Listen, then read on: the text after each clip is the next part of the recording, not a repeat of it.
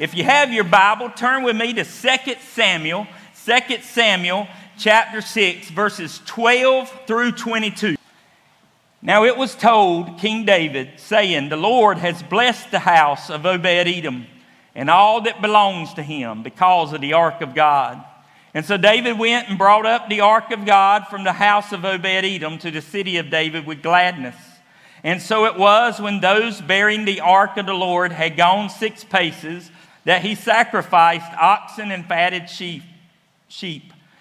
Then David danced before the Lord with all his might, and David was wearing a linen ephod. And so David and all the house of Israel brought up the ark of the Lord with shouting and with the sound of trumpet. Now, as the ark of the Lord came into the city of David, Michal, Saul's daughter, looked through a window and saw King David leaping and whirling before the Lord, and she despised him in her heart. So they brought the ark of the Lord and set it in its place in the midst of the tabernacle that David had erected for it. Then David offered burnt offerings and peace offerings before the Lord. And when David had finished offering burnt offerings and peace offerings, he blessed the people in the name of the Lord of hosts. And then he distributed among all the people, among the whole multitude of Israel, both the women and the men, to everyone a loaf of bread, a piece of meat, and a cake of raisins. So all the people departed, everyone to his house.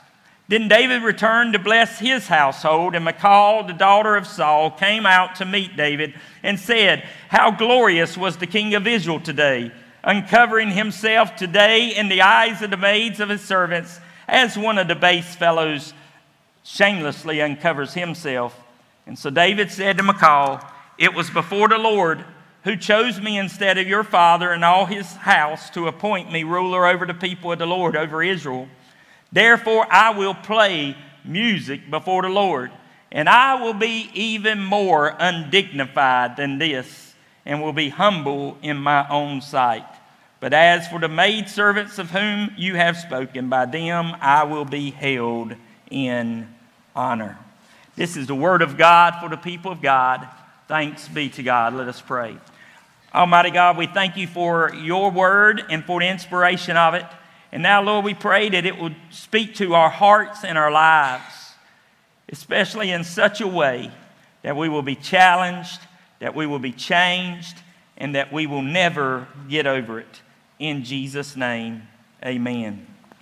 Well, we are continuing with our series on David, and it is about being a person after God's own heart, and it's our Lenten series, so that we're hoping that as we continue in this, we reflect and we repent where we need to repent, so that we will have a heart after God, a heart that's more like God's. And in fact, the Bible described David, when Paul's preaching in the New Testament, described David in this way in Acts 13:22. It says, and when God had removed Saul, he raised up for them David as king, to whom also he gave testimony and said, I have found David, the son of Jesse, a man after my own heart, who will do all my will.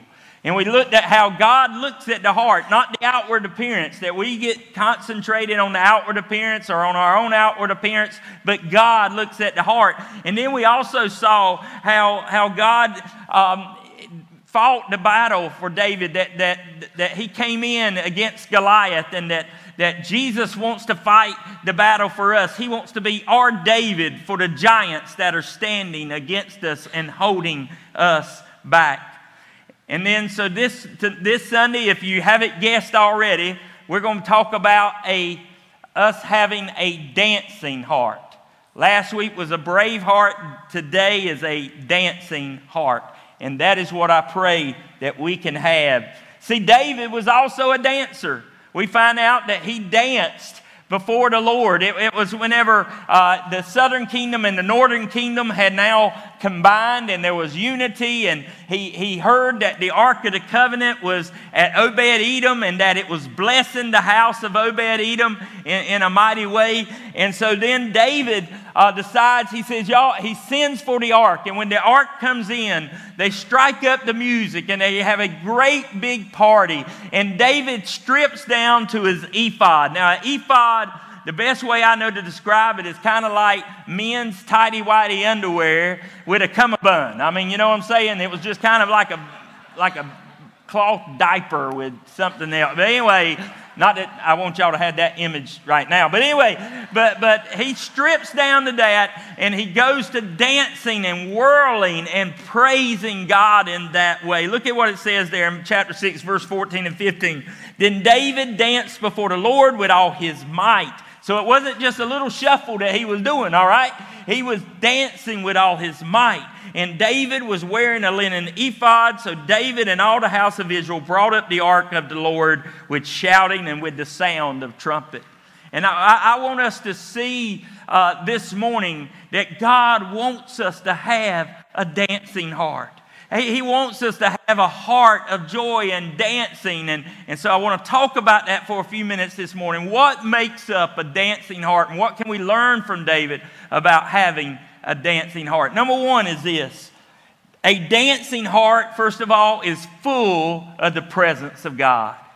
A dancing heart is full of the presence of God. The presence of God is what David was dancing before. He was dancing in the midst of the presence. Now, the presence of God in those days was seen through the lens of the Ark of the Covenant. Was like where they believed that the tangible presence, that's how you could be closest to the presence of God, was because of the Ark of the Covenant. And if you wonder what the Ark of the Covenant was, maybe you saw that old movie Indiana Jones, Raiders of the Lost Ark. That was a depiction of the Ark being found and everything. And we're still not sure where the Ark ended up being. And most likely scholars think it's probably somewhere in Egypt like the movie portrayed. But anyway, at that time the Ark of the Covenant had been in Obed-Edom.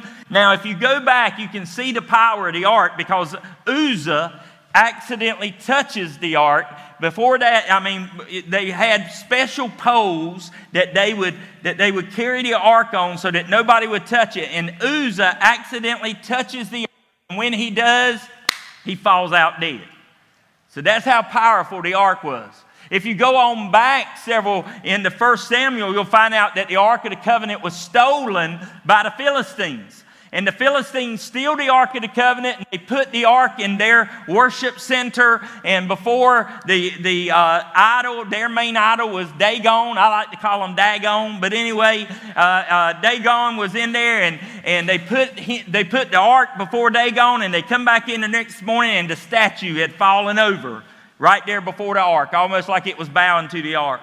And so they put them back up and they put the Ark right there and they didn't want that. They kind of put it level there with it. And the next morning they come back in. Not only has the statue fallen over, but look what it says there. It says, but the following morning when they rose, there was Dagon fallen on his face on the ground before the ark of the Lord. His head and his hands had been broken off and were lying on the threshold. Only his body remained. And what I want us to see this morning, that in the presence of God, it doesn't matter what kind of idol, what kind of addiction, what kind of sadness, whatever it is, it cannot stand in the presence of Almighty God. Amen?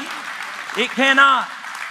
And so we see the power of the Ark of the Covenant. Not only that, but the Philistines all got these things called emerods. Now, some scholars call them tumors. Some of the translations use tumors. Some other scholars actually believe that they were hemorrhoids that they all came up with. And so the Philistines were like, we got to get rid of this thing. I mean, you know what I'm saying? They sent it back with some cows. But anyway, but they didn't keep it very long. But David is dancing before the Lord in the presence of God. And where God's presence is, and I believe that's what we feel every Sunday morning here in this place. That's why I know that stronghold is broken because of the presence of God. Number two is this: a dancing heart is a heart that is full of joy. It's a heart that's full of joy. It's a joyful heart. David danced because his heart was joyful. The kingdoms had combined together. There was unity, and he got happy in the Lord. I tell you, I love to see people just get happy in the Lord, to get happy in the presence of God. You may see me sometimes. I just can't hold it in no longer, and I got to dance a little or do a jig or whatever. But here's the thing is that David felt the joy, and because of that, he had the dance. Psalm 30 verse 11 says this, "You have turned my mourning into joyful dancing. You have taken away my clothes of mourning and clothed me with joy." And folks, I don't know about you, there has been enough mourning, there has been enough sadness, there has been enough bad news in this world today. I think it's time to turn it around and ask God for the spirit of joy to be our strength. Amen. And for a heart full of joy. Amen. Amen. And a dancing heart is a heart that's full of joy. Number 3 is this. A dancing heart does not worry about what others think. A dancing heart does not worry about what others think. David obviously was not worried about what others thought. He was dancing, gyrating, whatever you want to call, all over the place there. And he was not worried. But look, his wife gets embarrassed. And which I'm sure there's been times when I danced that probably embarrassed my wife. But anyway, but his wife is embarrassed. And when he comes home, look at what she says to him now. And this is sarcasm in the Bible. Yes, there is sarcasm in the Bible. Listen to what she says. Look at what happens, verse 20.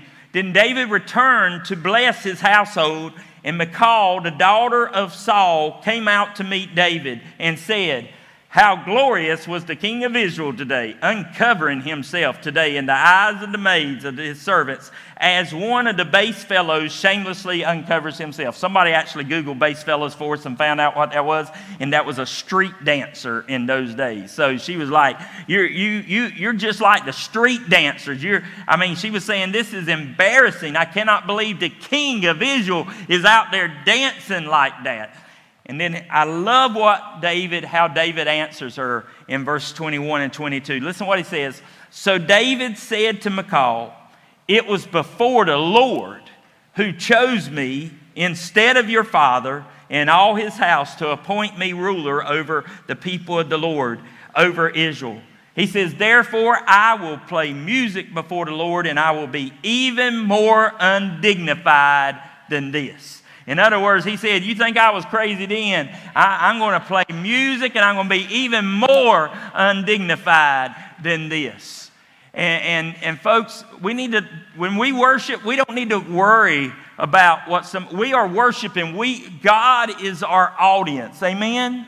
We're not, the band and the singers, they're singing to God. They're helping you sing to God. We're not performing. We're singing to God. And so God's our audience. And so you don't worry about what the person beside you is going to think if they hear your voice or if they see you raise your hand. And I want a freedom in worship. I want a freedom in worship. If you feel led to worship with closed hands and in a solemn way like that, praise the Lord. But if you feel led to lift your hands and praise Him like that, then I want there to be a freedom that whatever way. Let me tell you something. Where the Spirit of the Lord is, there is liberty. Amen? And I believe we can have that liberty. Amen. And last is this. A dancing heart praises God for life. It praises God for life. The life that He gives us. And the life that He has promised us. And, I think somewhere along the line, there was this lie from the devil that came across and said that Christians can't have any fun. Or that Christians can't dance and do things that are joyful. I've said it before. Some Christians think we're baptized in lemon juice. And that's not true. And we're baptized with the Holy Spirit and with fire. And so we're alive and we're celebrating life. And one way to celebrate life is the dance. Now, some of y'all may remember that movie. They made a remake of it. It won't half as good. But anyway, that movie back in the 80s that was made, and it was called Footloose. Some of you have been to see the play that they had at Thales lately. But anyway, Footloose, if you remember, it was this town, and they had come up with this rule that there was no dancing. The preacher there, the pastor there, the main pastor there, had power over the town council. I mean, now that don't happen anymore. But anyway, but the pastor had a lot of power over the town council, and they had this law, this ordinance that there was no dancing. And this new kid, Ren, he comes and he loves to dance, and he sees this town needs life again. He sees that it needs to dance again. And so I want you to watch just this part whenever he speaks to the town board, to the town council about it. Check it out.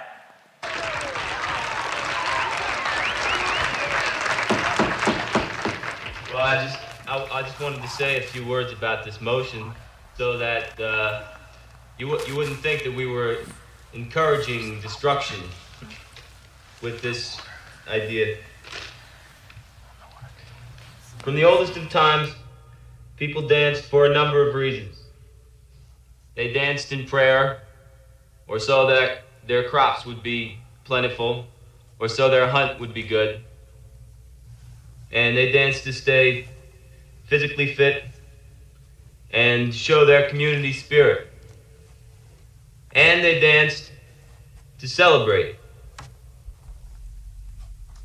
And that is the dancing that we're talking about. Yeah. Aren't we told in Psalm 149? Praise ye the Lord.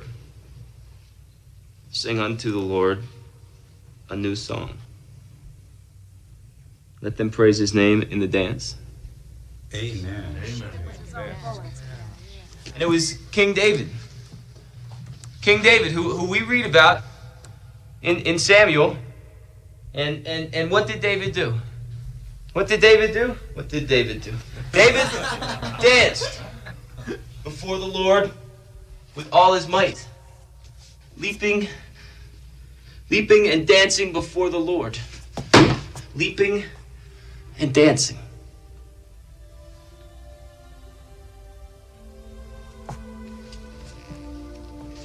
And Ecclesiastes assures us that there is a time to every purpose under heaven. A time to laugh and a time to weep. A time to mourn, and there is a time to dance.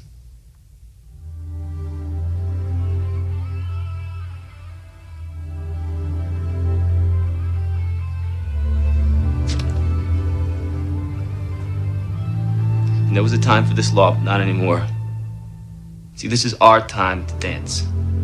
It is our way of celebrating life. It's the way it was in the beginning. It's the way it's always been. It's the way it should be now.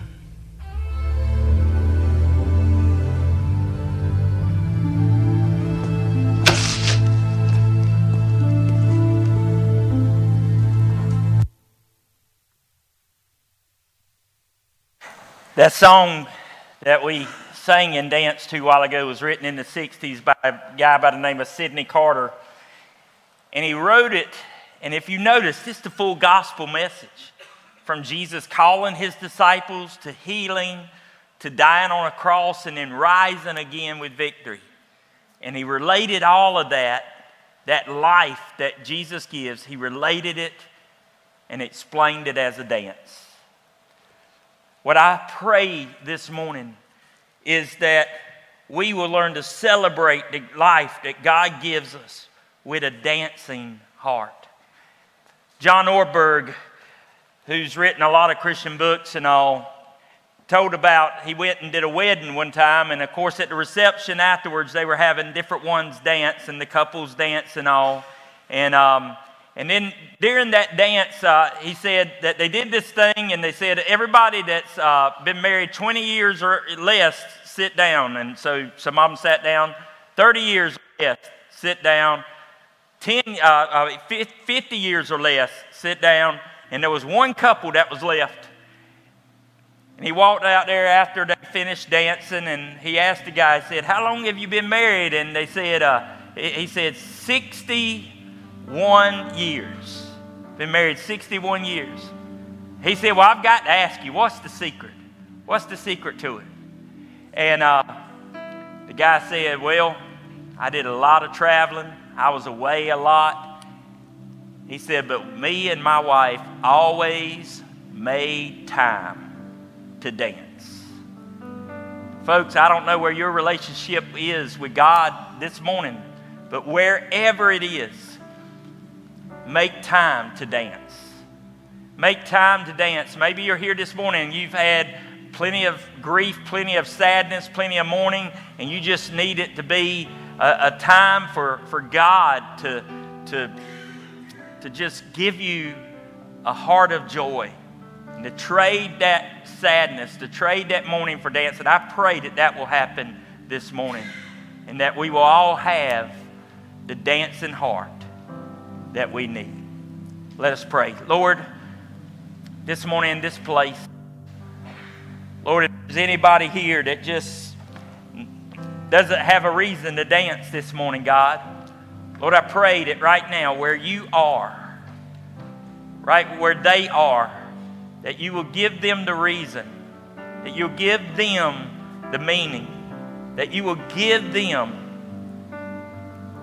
what they need in their heart right now to dance again. Lord, I pray right now, God, that you will move in us and give us a dancing heart, a heart of joy, a heart of love, and a heart full of praise for the life that you've given us. In Jesus' name, amen.